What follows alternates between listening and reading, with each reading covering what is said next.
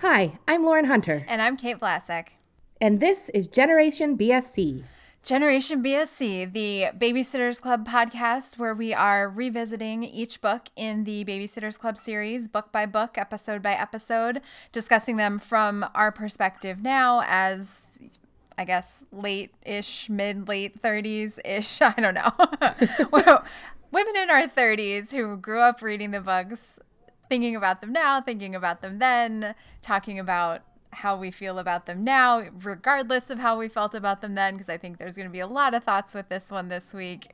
But yeah, so we are talking about Jessie Ramsey, Pet Sitter, this week, which is book 22. Lauren, I don't know if you want to jump right into the back of the book, if you had anything to add before we kick things off on the book itself. I have some thoughts, but let's start with the back of the book and remind everyone what we're actually talking about so they know what our thoughts are about.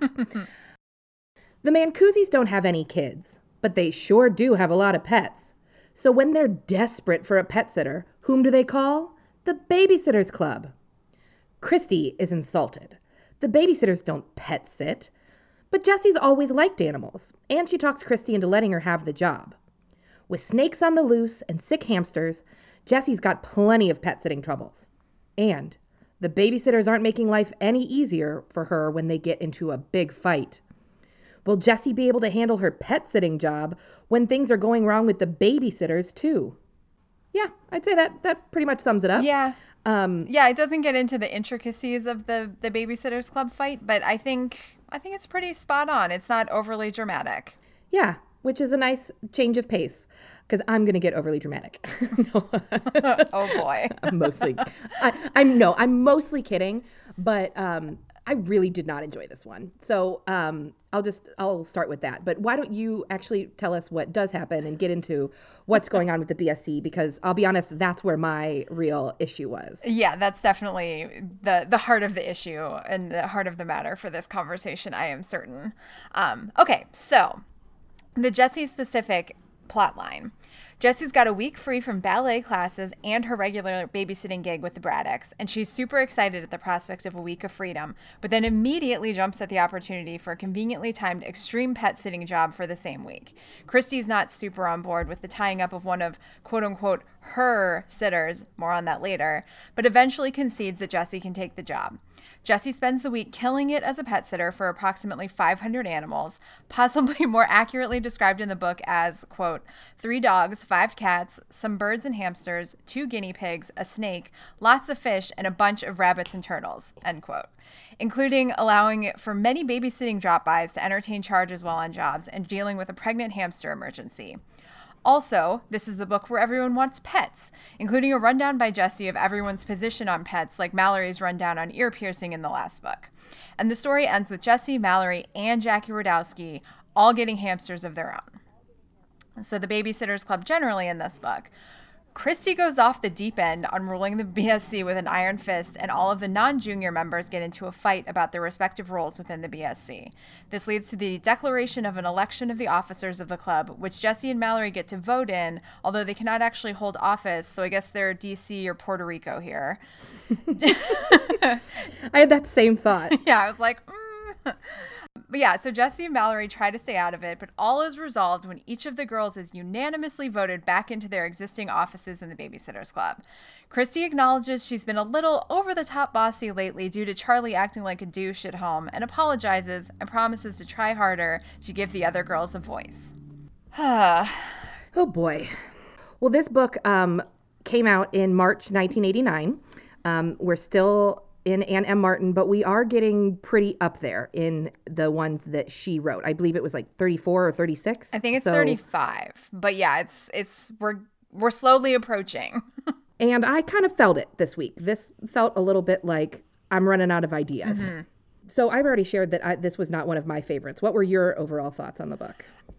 I thought it was fine. I liked Jessie sort of getting to do something different and feeling like she got a break from babysitting. But like the book itself, I usually read these like in one sitting, not power through, because I actually usually enjoy reading them and I enjoy taking the notes. This one, I had to break it up. Like I'd get a few chapters and I'd be like, okay, that's enough for now.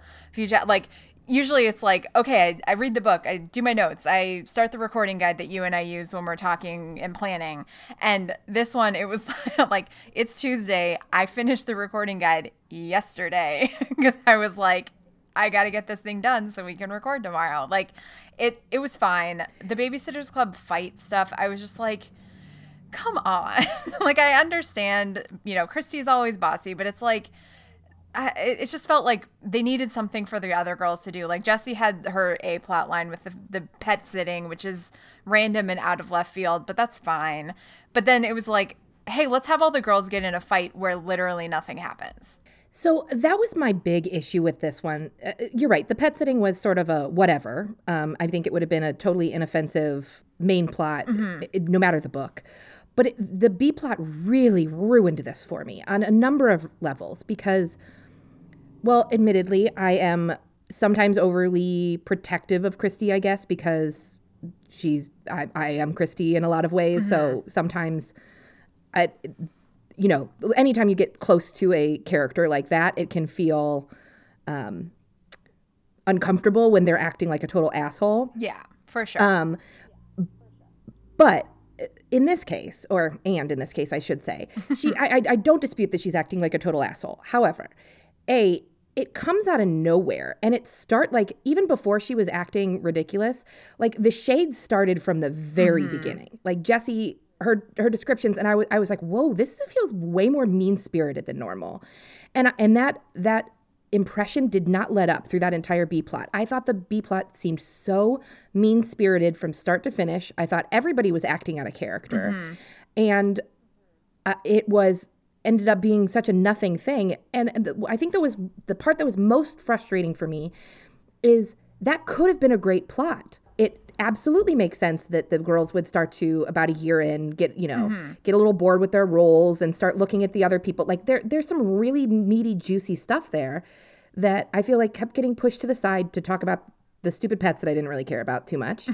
And it was basically a character assassination of Christy without any chance for her to understand where she was coming from at all. Like, if this was a Christy book and we got to see the stuff with Charlie and we got to hear some of her inner monologue and like go through the journey with her of realizing that, there's a fine line and between being a leader and being a pest and, how she can cross that sometimes. Like, I think that there's some really good stuff in there that just did not get handled with any kind of the nuance or care that I feel like these types of plots typically hinge on. Like, we've talked in the past about the group fights and how they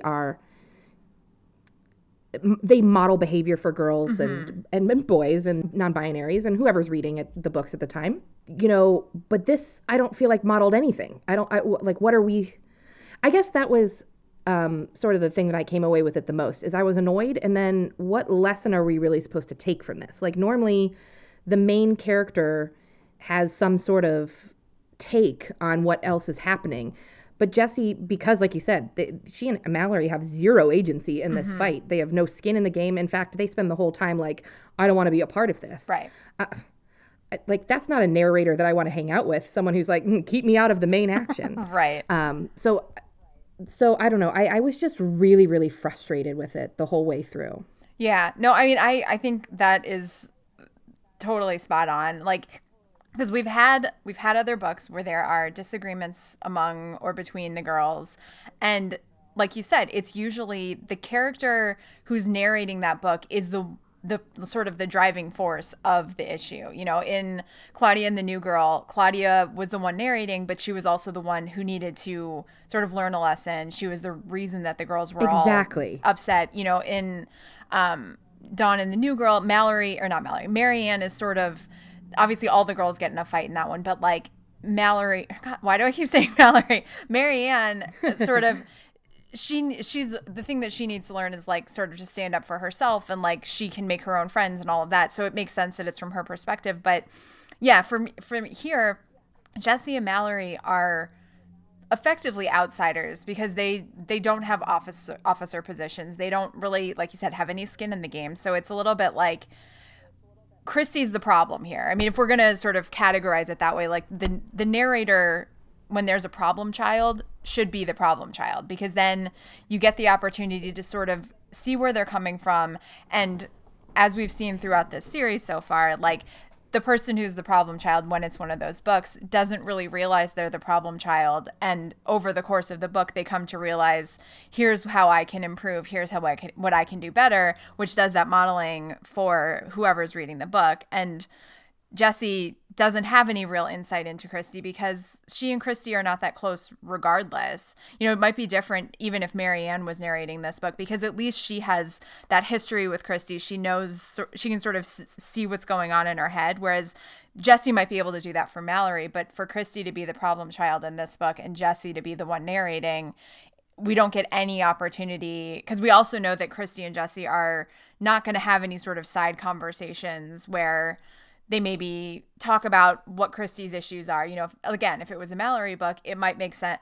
Oh my gosh, Mallory and Marianne are like the same person to me today. Block. If it was a Marianne book and Christy was the problem child, we would likely at least get a conversation between them that would give us a little bit more insight, even if we weren't going to get, you know, the first person perspective from Christy. So yeah, I wish that we had this storyline in a different way, in a different book where we had a different narrator and we were able to get more of this being the main A plot line as opposed to the B, because we didn't get enough of an opportunity to really sort of dig into what the issues are and what Christy maybe needs to learn, unfortunately. And I think first of all, I think that the idea of having Marianne narrate it and get to, you know, dig into some of that stuff, I think that's a really interesting perspective. Mm-hmm. I was just stuck on, well, this should be Christy's. But you're right. There were definitely other narrators that could, I don't know, do it justice seems like a strong phrase, but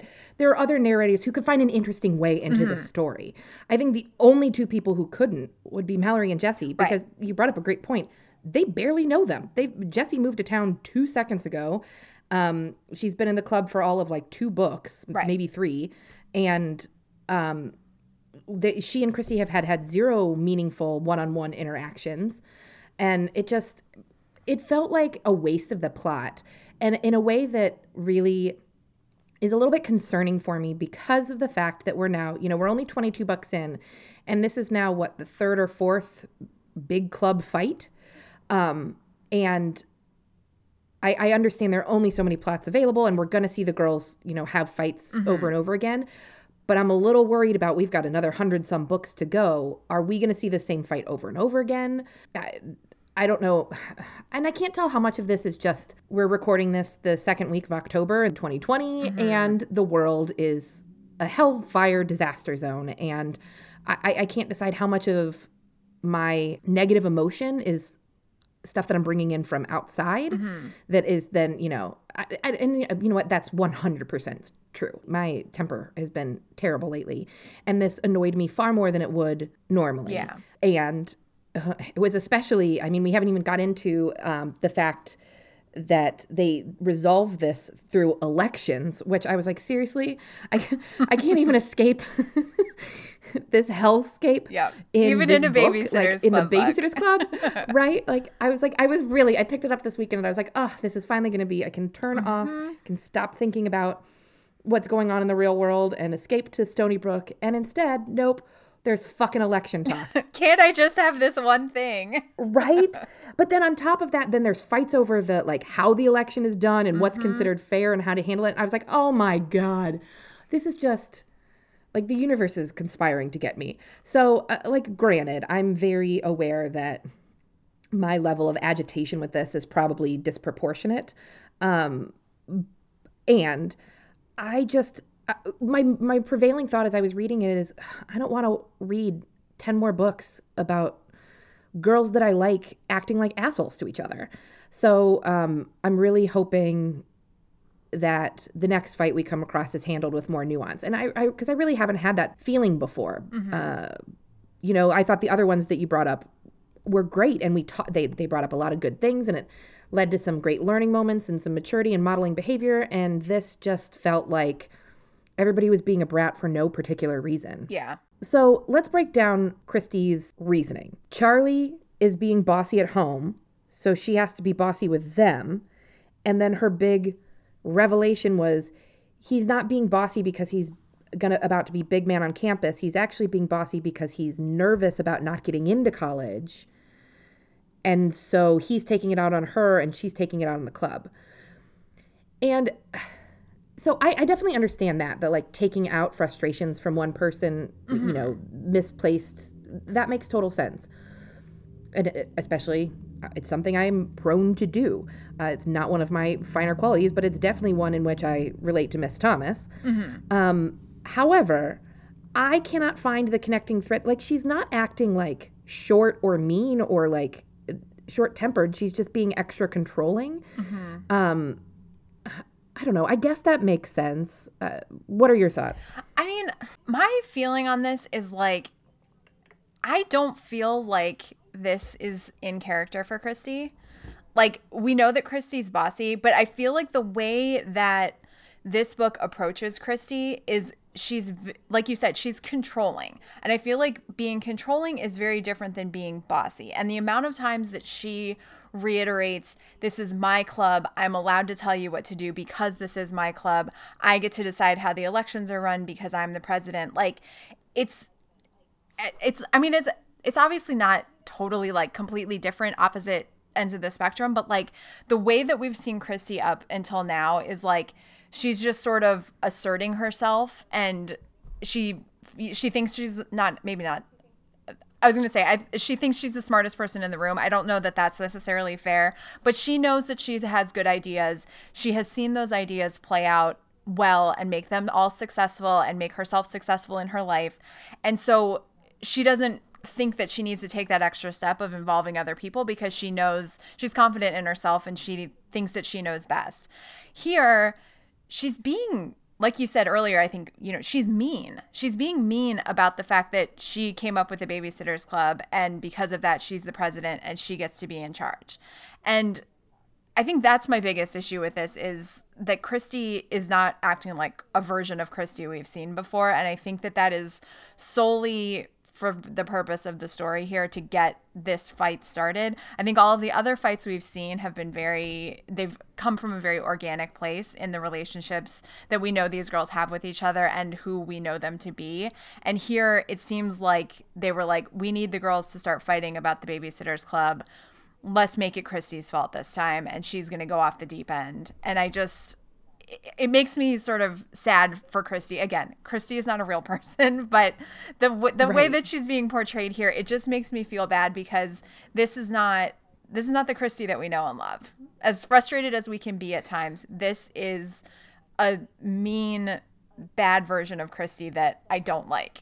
So actually that makes me feel a lot better, because at first I was a little worried that I was being overly sensitive about it, and I'm like, maybe she's just like this and I am like, unaware. So it does make me feel a little bit better to know that it wasn't just me and my how personally I take Christy, the same way that you and Marianne, you get it. Yeah. So that makes me feel better to know that you also had that same out of character. And there were a couple of things that, as you were talking about that made me think of, because they forced Christy out of character, it also seemed to force Jessie out of character, because of the way that Jessie has to be throwing shade at Christy from the very beginning. So I pulled out from, this is chapter 2. We haven't even gotten into the club yet. We're at the first club meeting, and we're still technically in the introductions, and Jessie's telling where everybody's sitting in the club room. So she says, and Dawn, Marianne, and Claudia always sit on Claudia's bed. Guess where Christy sits? In a director's chair, wearing a visor, as if she's the queen or something. And I'm like, whoa. Yeah. Where did that come from? That is so unnecessary. No one has ever commented about her sitting in the director's chair before, other than sort of fondly. But this whole she thinks she's so much better than us thing really seemed to come from out of nowhere.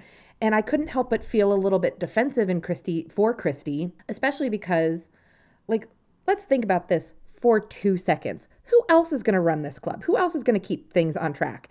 Marianne would never stand up to anybody. Dawn could probably do it, but I don't think she has any interest in it. Claudia would be an absolute disaster. You want the club to exist, you need someone who wants to lead and who wants to manage things. And that's why I take such issue with the word bossy. And I think this was a big issue I had with this one, is A lot of times I feel like these books are sort of pushing back against that categorization of girls as bossy. And it only uses that word because that's the word that was like used at the time. There had been no real conversation about how gendered that is. But this is the first time where there was no sort of interrogation about bossy versus leadership skills. There was no sort of like, well, she's doing these things because otherwise they don't happen and otherwise they don't work. And like, I get maybe that's a grown-up perspective, but that would have been something to, you know, one of those maturity lessons that sometimes you need somebody who is a little bit forceful and who is a little bit willing to step in and take control and take over. And there was absolutely no nuance to that at all. It was just Christy's a monster and makes everyone cry and pout all the way through. Like it just... And I think that that's largely because it was stuck as a B plot. I just really keep circling back to there is a lot of there as we're talking about it. There'd be a lot of really interesting ways to have this fight, to have this conflict. And it's just a shame that it sort of got shoved here. And that's, I don't know, maybe because the A plot was so slight, they wanted to give the book some heft by putting it here, but instead all it just made it feel as unbalanced. I could go on about it forever, but I think it's just going to be me bitching about the same thing over and over again. Well, I guess since we've covered the less fun part of this, let's talk about Jessie and all of these animals that she's babysitting. Because I feel like that's going to at least be a much more entertaining conversation. For sure. So I love that you called it out in your summary because that was the first thing I noticed too. I was like, oh, this book, everybody's super into pets, and we're going to hear all about the Mancuzis, and everybody's going to come over to their house and interact with them, and then we'll never see or hear from them again. Exactly. And it's interesting how that happens because they do actually a fantastic job of world building. Like we're seeing a lot of the same kids over and over again. We know the families. When Christy's job, we got to see not Christy's job. It was who is it that was doing the Mariah and why can't I think of their last name? The Perkinses. It was Marianne babysitting for them? The Perkinses. Yeah, yes. It was Marianne. Or Mallory, if you want to just replace names this week. Well, it's clear how memorable it was since I can't even remember who was doing what. But like, we know the Perkinses. You know, we know Chewy. They talked about running into Chewy on the street. We know, because we know Chewy's a wild child, you know, whatever. So they're perfectly capable of that. The Jackie Radowski plot in this one, it was another whiff. I think that would have been a great plot for Christy. That could have been a whole book was about her realizing how those tendencies could impact the kids and have so whatever. Lamenting, we don't need to beat that particular dead horse. There's plenty of live animals to talk about. Right. But my overarching thought about these people were, okay, we took this like 2 steps too far. Like it's not believable now that they would be acceptable in this very upper middle class, wealthy suburb in Connecticut. Can you imagine a wealthy suburban homeowners association being comfortable with that many animals in somebody's home? No. There are 3 dogs and 5 cats, 4 rabbits, 2 guinea pigs. Like that's only acceptable on like a farm or like a big like estate. Like these people are living in, like you said, upper middle class, but they're just like houses. It's not like they have these like sprawling acres of land to like have all these animals on.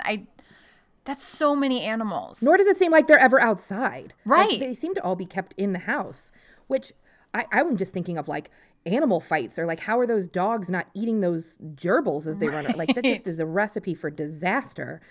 Like the whole thing. And what kind of person allows a 13-year-old to care for all those pets for a week? No, an 11-year-old. That just an 11-year-old. Oh, you're right. For 2 weekends and the week in between. Not just like, because like when I was a kid, our neighbor had 1 dog, and like when they would have to work late, like my brother or I would go over after school and walk the dog once and like put the food in the bowl, and they'd give us like $20 or something. Like Jessie is doing, it's like a full-time job basically, including both weekends. She goes over like multiple times a day. She walks the dogs, she feeds all the animals, she plays with all the animals. Like, how does she have time for school? I mean, thank God she doesn't have ballet or the Braddocks. Although one thing that kind of annoys me is like she was talking about how with her like week off from ballet and her regular babysitting job for the Braddocks, that she could maybe do some like extra practicing of her own, or like just have some free time. And like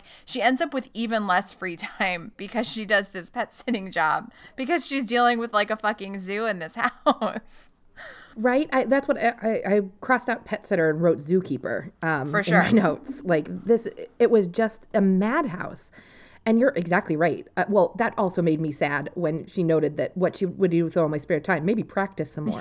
Yeah. I think this book is really sort of pointing out how underdeveloped Jessie is at this point. I feel like we got a really, really clear view of who Mallory is last book. Yep. We got to know her. We fell in love with her even more. We're paying our Mallory penance. Maybe that's why you keep calling Marianne Mallory. It's true.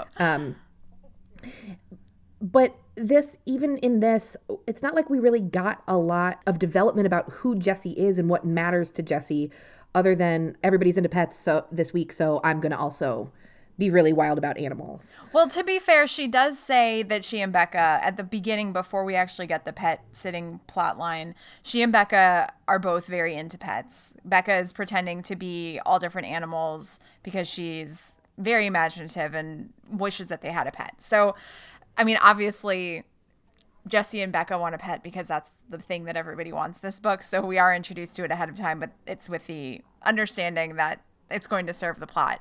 But yeah, I mean, we're still not really getting much of who Jessie is, which is very disappointing because, especially coming straight off of the last Mallory book, where we got a lot of who she is and got to know her better, and Jessie still, for all intents and purposes, is the black girl that does ballet, and who's Mallory's best friend. Which is so disappointing because obviously all these other characters have so much depth and well-roundedness, and Jessie still, they're not giving her anything, which means that we're not getting anything for her. And it's really disappointing because I'm sure that they would be able to do an amazing job with Jessie as a character, but they just have not put that effort in yet. And by they, I guess I mean Anna Martin, which sorry, Anne, but you should have done better. I expect more from you. Well, and I can't help but wonder how much of that is just they knew they wanted to introduce a black character, but they didn't really have too much of an idea beyond that yet. And we're just, I know that Jessie, well, I feel like I remember Jessie being more having more there. But it's really standing out right now that this new black character is the one that is getting the least amount of characterization. And I don't know, that maybe I'm reading way too much into things, but you can't help but notice that. So I'm going to be very curious as we go forward with the Jessie books if we do ever get more to it, because I'm sure that we do, now that I'm saying that, because we did. With her introduction was great. We got some real depth. We got to see her interact with the Braddocks and really, show her empathy and how she can use that feeling difficult, or not difficult, but feeling different and feeling excluded, and use that to connect with him. So we know it's there. I guess it's maybe just this book. Maybe this was just like there was a deadline happening and she was like, lots of pets, give the girls a fight. She had way too much fun on St. Patrick's Day and was like, oh shit, get this thing to press. I'm a little burnout. And this is not fair. We are shitting on it so hard. It's not that bad. Like, it's not offensive in any way. It's fine.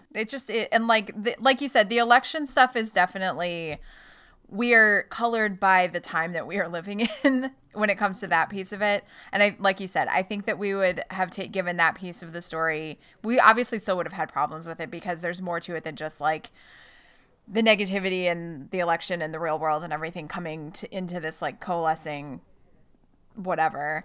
But yeah, the book, it's fine. Like it was fine. It is what it is, basically. Yeah, it's definitely not one that I would be like, here, check this out to learn more about this character. Right. It would be like, read it if you're a completist like me and you have to read every single one of them, go for it. You're not going to like hate yourself for doing so, but I don't know. It's just not, I don't even know. Because it's I don't want to be too harsh because it's not, like I said, it's not terrible. It's just meh. There we go. Meh is my overall verdict. Yeah. It's likely not one I'm going to revisit. Because like I've said when we started this and repeatedly throughout our recording, like there are definitely some of these books that I have read a million times.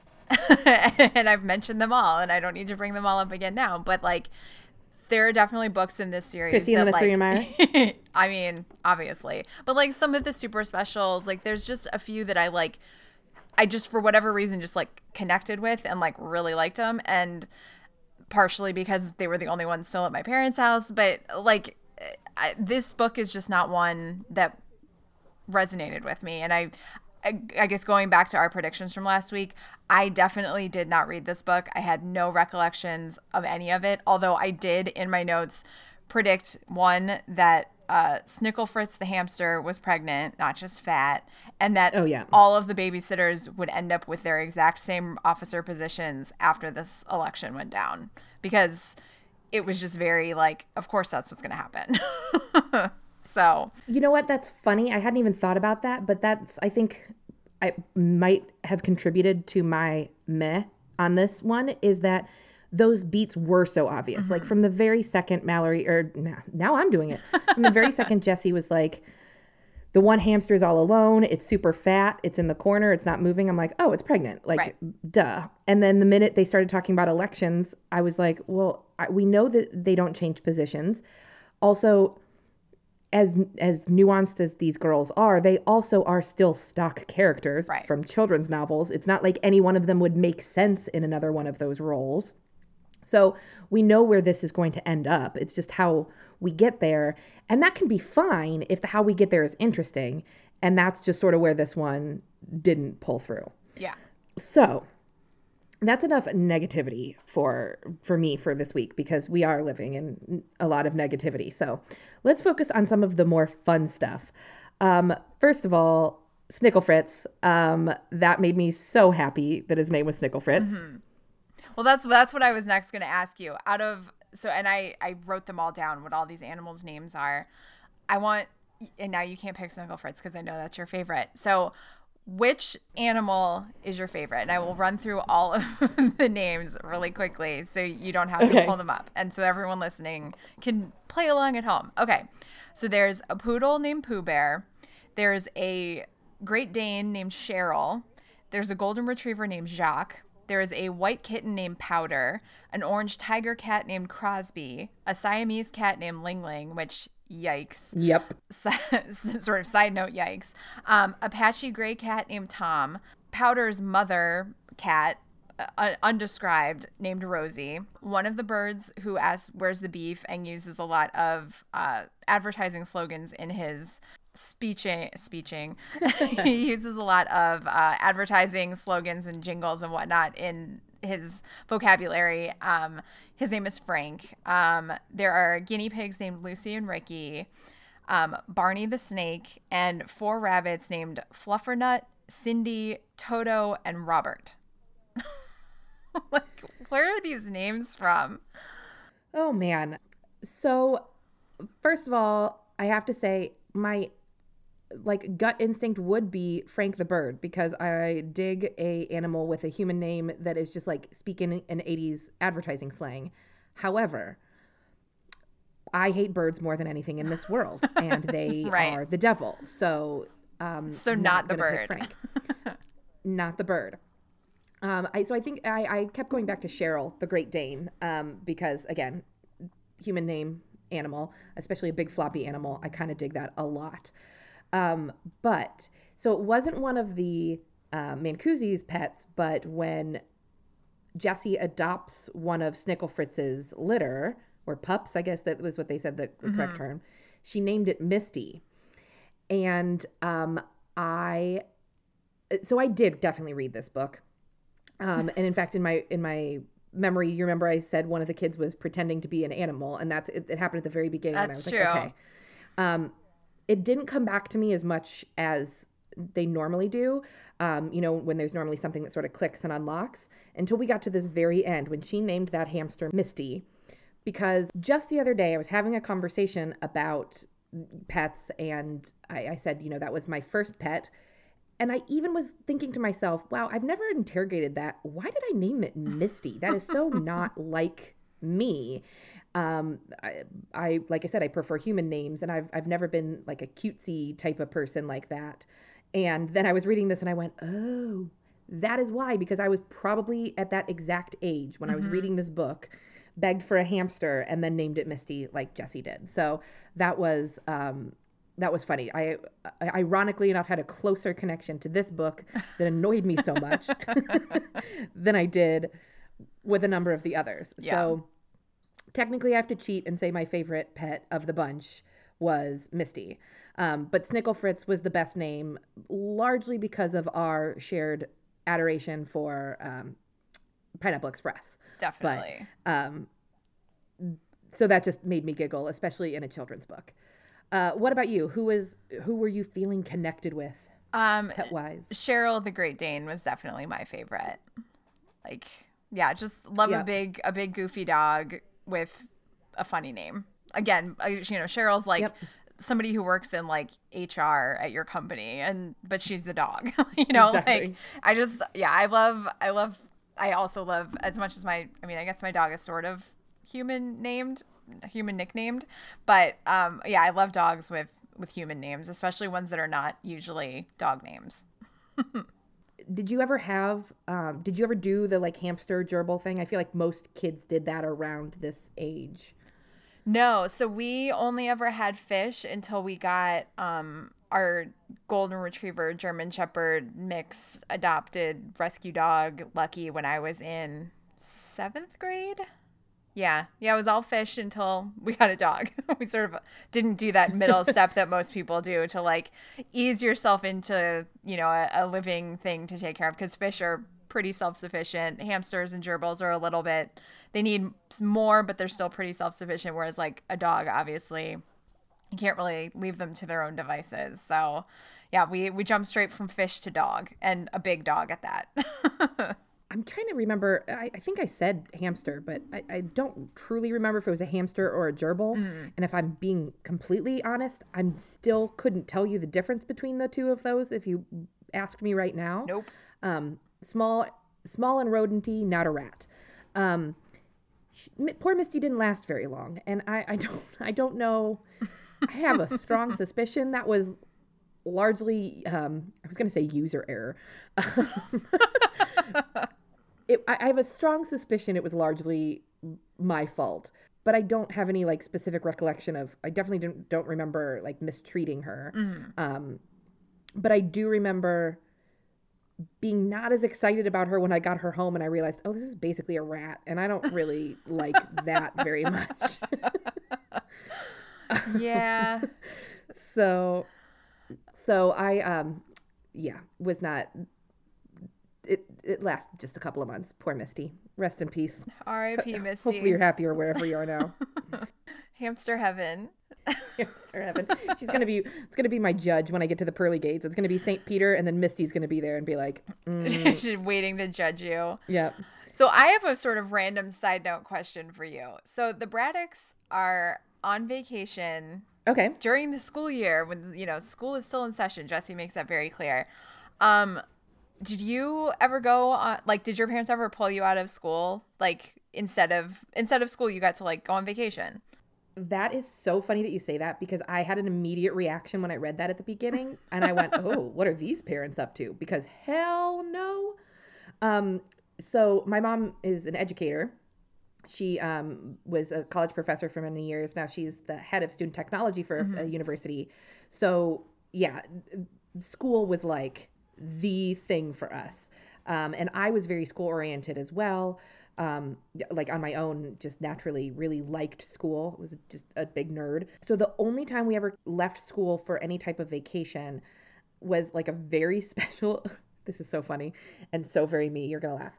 It was a very special occasion when we went to Toronto to see Colm Wilkinson play Jean Valjean in Les Mis in his only North American experience. And oh, of course, that's what you got pulled out of school for. Yep. And then we like took a side trip to Niagara Falls so my mom could say that it was educational in some way and feel better about the fact that we were missing school. So that was like the only time that we ever missed school for vacation. That was a huge no-no. What about you? Were you guys jet setting during the school year? The only time that we did was I was in 2nd grade, and like family friends were going. I was only 8, so or even 7 because it was before my birthday. I don't know how this trip actually got planned, but my parents decided that we were going to go with our family friends to Spain for like a week, 2 weeks. I don't know. It was with our friends, and they like sort of planned everything, and they were like, you guys come too, and like we rented a house and stuff, so it was like very sort of like everyone can stay in the same place. And I think it was sort of like, oh, let's all save money if we all go. But the only thing I remember is that my second grade teacher was previously a 7th, so she used to teach 7th grade 7. She treated us in second grade when we're 7 or 8 years old like we were in 7th grade, and was very strict and very difficult. And she was not pleased that I was being taken out of school, which like I understand. And my parents, this is the only time in my entire school career that this ever happened. My parents were not like willy-nilly like, hey, let's just plan a vacation for whatever, who cares? So they were like, what do we need to do? What can Kate do to like stay on top of everything? Like, so I had to do all of the normal schoolwork that everyone was doing, which is fine because I would have probably been like, how do I get my work done? Give me all my homework, regardless. But then she also like made me do all of this extra work and like do a whole presentation on Spain when I came back, and like over and above. You were 7. I was 7 years old. Like, what is happening? So that is obviously I have very distinct memories of certain things we did in Spain. But my overarching memory of this was like feeling so, because I am a Marianne, the entire time I had this presentation I had to do hanging over my head. And I think my mom still has my like poster board somewhere. Like, I actually enjoyed the poster board that I made. It had a lot of cool stuff on it. But like, yeah, I had this like cloud hanging over my head over this amazing vacation that we took, with like the first time we ever went basically anywhere. I think our one big vacation before that had been Disney World, like the year before. And then we didn't take like big vacations forever. Like, this was like the big defining vacation of my life until probably like later in high school. But yeah, I there's sort of like a pallor cast over it because of this like negative memory that I had of having to give this presentation and do all this work, and like feeling bad that I was out of school, even though I was doing more work than everyone back at school. And also it was second grade. Like, yes, school is important, but like, it's not like I'm missing like my senior year when I have like exams and AP tests and stuff. It's like, it's second grade. I'm pretty sure I'll be okay. Right? Like, that's the thing. I think it would be fine up to like 3rd or even 4th grade. That's not a huge deal. Once you start getting into middle school and junior high, I can see teachers being a little bit more strict with it. But like, oh no, you missed the 2 addition tables. Right. You'll recover. Rude. What a terrible teacher. That's so disappointing, because especially if you turned it into, oh my gosh, this is a great learning opportunity for you, it would make you excited to share those things. That's just, teachers are so disrespected and so underpaid, and it's so frustrating. And then every once in a while you get a teacher that hits all of the negative stereotypes, and that's so frustrating for me, because then I feel like people point to that and be like, well, see, teachers don't really care about kids. And I'm like, right, there are so many that do, and it's, don't give the good ones a bad name. Mean second grade teacher. Well, that's what I was gonna say. Like, to be fair to this teacher, like, I obviously have very different memories because I was 7 or 8 years old when I had her. But like, I do know that she used to teach 7th grade. So it's like, was this like a demotion of some kind? Like, was she angry about being a second grade teacher now? Like, not just that she doesn't know how to relate to second graders, but like, was there other things going on in her life? Like, I guess I can't be like totally angry about the way that she was a teacher, but yeah, it's I only have my perspective on this, and she was not my favorite teacher, not even close to my favorite teacher. It was a rough year. I do remember that, just sort of generally it was just not great. But yeah, I mean, she might have had things going on, but that's disappointing. I don't know, it is what it is. You're a far kinder, more empathetic person than I am. I'm like, fuck that bad teacher. And you're like, she could have had serious life things happening. That's the true Marianne versus Christy between us. 100%. That is it right there in a nutshell. Oh my God. All right. So if we're both a dash of Claudia, so let's talk about fashion. There wasn't a ton in this one. Was there anything that stood out for you, Miss Fashionista, that we should be aware of? I mean, I think the two Claudia outfits are probably the only distinctive ones because there really were only like 4 outfits. There was one Christy, which was the same basic one we always get, and a Jessie, which was also just a very basic like sweatshirt and jeans. But Claudia, of course, comes through. So here are the two Claudia outfits. Okay, so the first one is Claudia, obviously. Claudia also loves fashion, and you should see her clothes. They are amazing, always wild. Like, she'll wear a mini skirt, black tights, push-down socks, high-top sneakers, a shirt she's painted or decorated herself, and big earrings she's made. Her hair might be pulled into a ponytail and held in place with not 1 but 6 or 7 puffy ponytail holders, a row of them cascading down her hair. Like, very quintessential Claudia, and it's not even really an outfit that she wore. It's just like Jessie imagining what she might wear, and it's very clearly a Claudia outfit, and maybe isn't quite as far as we've seen Claudia push herself, but it's Jessie describing a potential Claudia outfit. So I just sort of love that it was like Jessie's idea of like a quintessential Claudia outfit to like give us a sense of who Claudia is. You know what's really fascinating about that is I hadn't really like consciously thought about it, but as you mentioned, you're right. The big descriptions we get are of Claudia in this, and I do love that Jessie has a little bit of hero worship for Claudia. Like, she states over and over again that she wishes she could be as cool as Claudia, and like the outfit of hers that she describes later, it's in reference to not looking as cool as Claudia. And I get that. Like, that's at 11, you absolutely would have like a girl crush on the cool older girl who puts together really cool outfits and you can't figure it out. What was the other one? Yeah. Well, because the other outfit is the one that Jessie then describes herself in relation to. So this is, I guess maybe I will just do the Jessie outfit too, just so we can see the dichotomy since you mentioned that. Okay, so here's Claudia. Claudia was wearing another of her great outfits. This one consisted of an oversized, short-sleeved cotton shirt with gigantic leaves printed all over it, green leggings, the same green as the leaves on her shirt, bright yellow push-down socks, her purple high tops, and her hair in a headband with gigantic purple bow attached to one side. So then Jessie, after describing Claudia this way, says this about herself.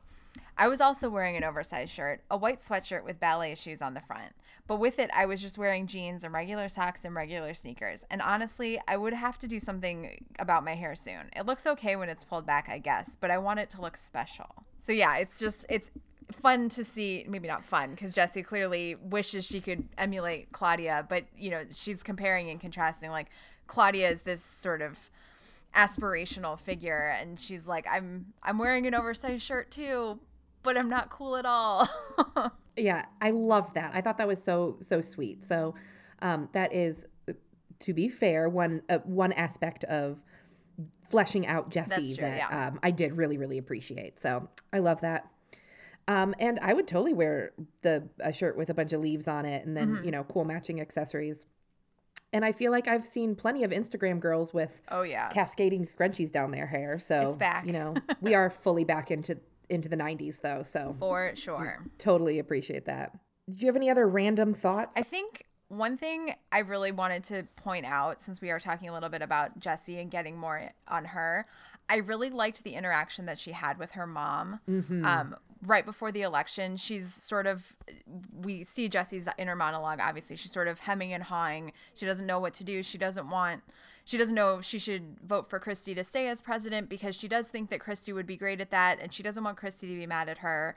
But she thinks if she votes for Christy to stay president, then the other girls will be mad at her because they want to mix everything up, and they think that maybe one of them could do better. And so she goes to her mom, and basically she wants her mom to tell her what to do. And her mom is basically like, and I copied and pasted. So she's like, I can't give you the answers. You have to make up your own mind. I will give you one piece of advice, though. Vote for the person you honestly think is best suited for each office. Don't worry about anything else. Like, I really liked that interaction. It was obviously very brief with her mom, but it's nice to sort of get to see a little bit more behind the scenes with Jesse's family. Because I think, again, sort of seeing that Claudia worship, we also get to see her and her family interact a little bit more in this one. And that helps to color who she is as a character, which I liked. That's a great point. And that really was a nice scene. And because it was handled subtly, the way that they really do handle some of those, like Danny Tanner moments really, really nicely. Because it didn't feel like, here, let me sit you down and tell you what to do. It was, I'm going to empower you to do what I believe that you're going to do the right thing on your own, which was really nice. Sort of along those same lines, one of the things that struck me in a book that didn't have a ton of the lessons that we sometimes normally get, Jesse's talking about heading to the club meeting. I can't remember if it's right before the Friday before the vote or the actual vote one. I'm not sure. But she and Mallory are talking about, on the phone, they want to go. She wants to go with Mallory. She doesn't want to be alone because she's feeling nervous and unsure about the situation. And she says, now this is what I love about Mallory. I suppose it's why we're best friends. We know each other inside out, and we're always honest with each other. Mal knew I was scared, and she admitted she was scared. She could easily just have said, are you scared? But she said, are you scared too? Which is very important. Yep. And I loved that. I thought that was such a beautiful, subtle little message in there to talk about how real friendship is built on empathy, but it's also built on vulnerability. It's about having the strength to say, I'm scared too. And that gives the other person the strength to admit their own insecurities. And it reminded me of us a little bit, the way that you've always been there to sort of push me on things, but always in a way where it never felt like I'm doing something because you know what's best. It's about we're in this together. And I loved that little piece. Yeah, that was a really nice moment between our newest best friends in the Babysitters Club, for sure. I did note that she once again brings up Stacy, which is interesting since Mallory talked about her too, and I realized we didn't mention it on the last podcast, but I did note for characters that basically have never met Stacy, they bring her up every time, and I think that is just sort of a really clear indicator that character is not gone. Like, they would have stopped talking about her if that character had written out. I think that it is more obvious looking back now as an adult, knowing how story is built and how things are structured like that they're building up to a return for her. So I thought that was a fun little Easter egg. I guess one other thing that we sort of called out again last episode, she doesn't describe Claudia as exotic, but she does talk about her dark almond-shaped eyes and clear complexion and gorgeous long jet black hair, blah, blah, blah. That really is sort of their go-to for Claudia, and it doesn't seem to be going anywhere. Nope. Somehow I doubt it will. So maybe we should just have that be a real almond eyes watch. Check. Just... We don't have to have a whole conversation about it, but just know, still racist? Yep.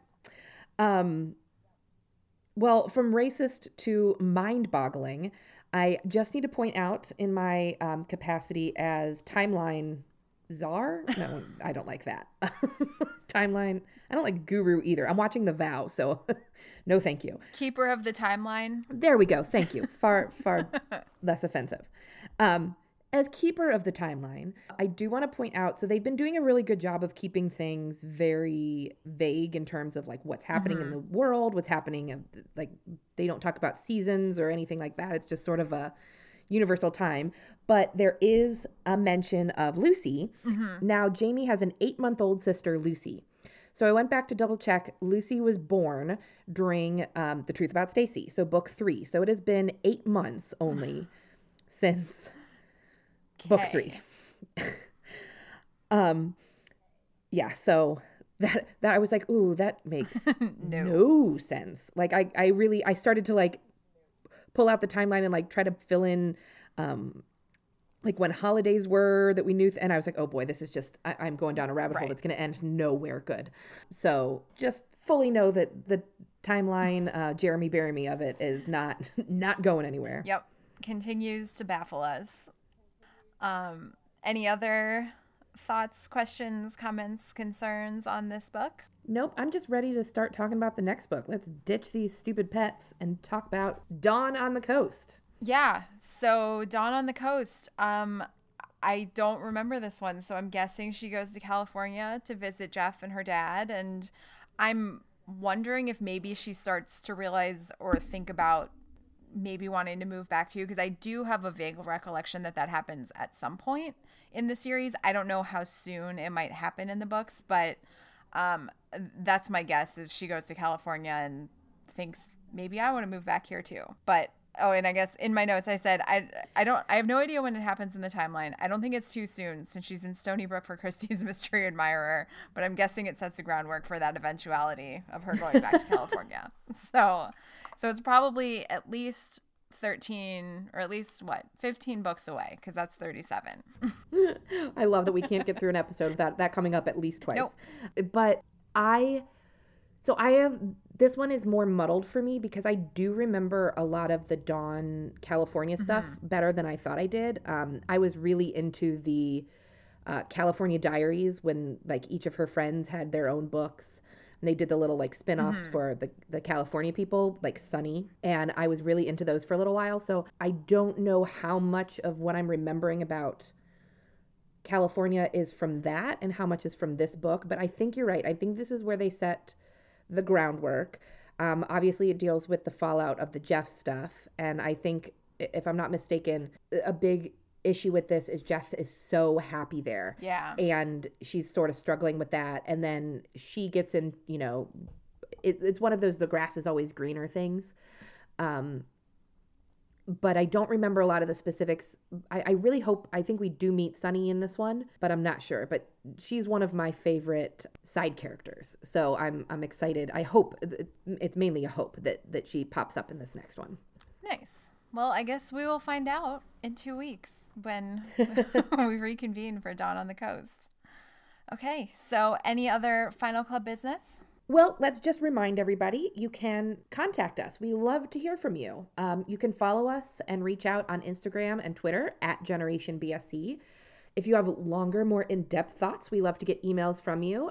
That's generationbsc@gmail.com. And if it's not too much trouble, if you could head over to Apple and rate and review, that would be really awesome. That helps us build our visibility and bring more people into Generation BSC. Okay, so with that, I'm Kate Vlasic. And I'm Lauren Hunter. And this episode of Generation BSC is now adjourned. Say hello to your friends.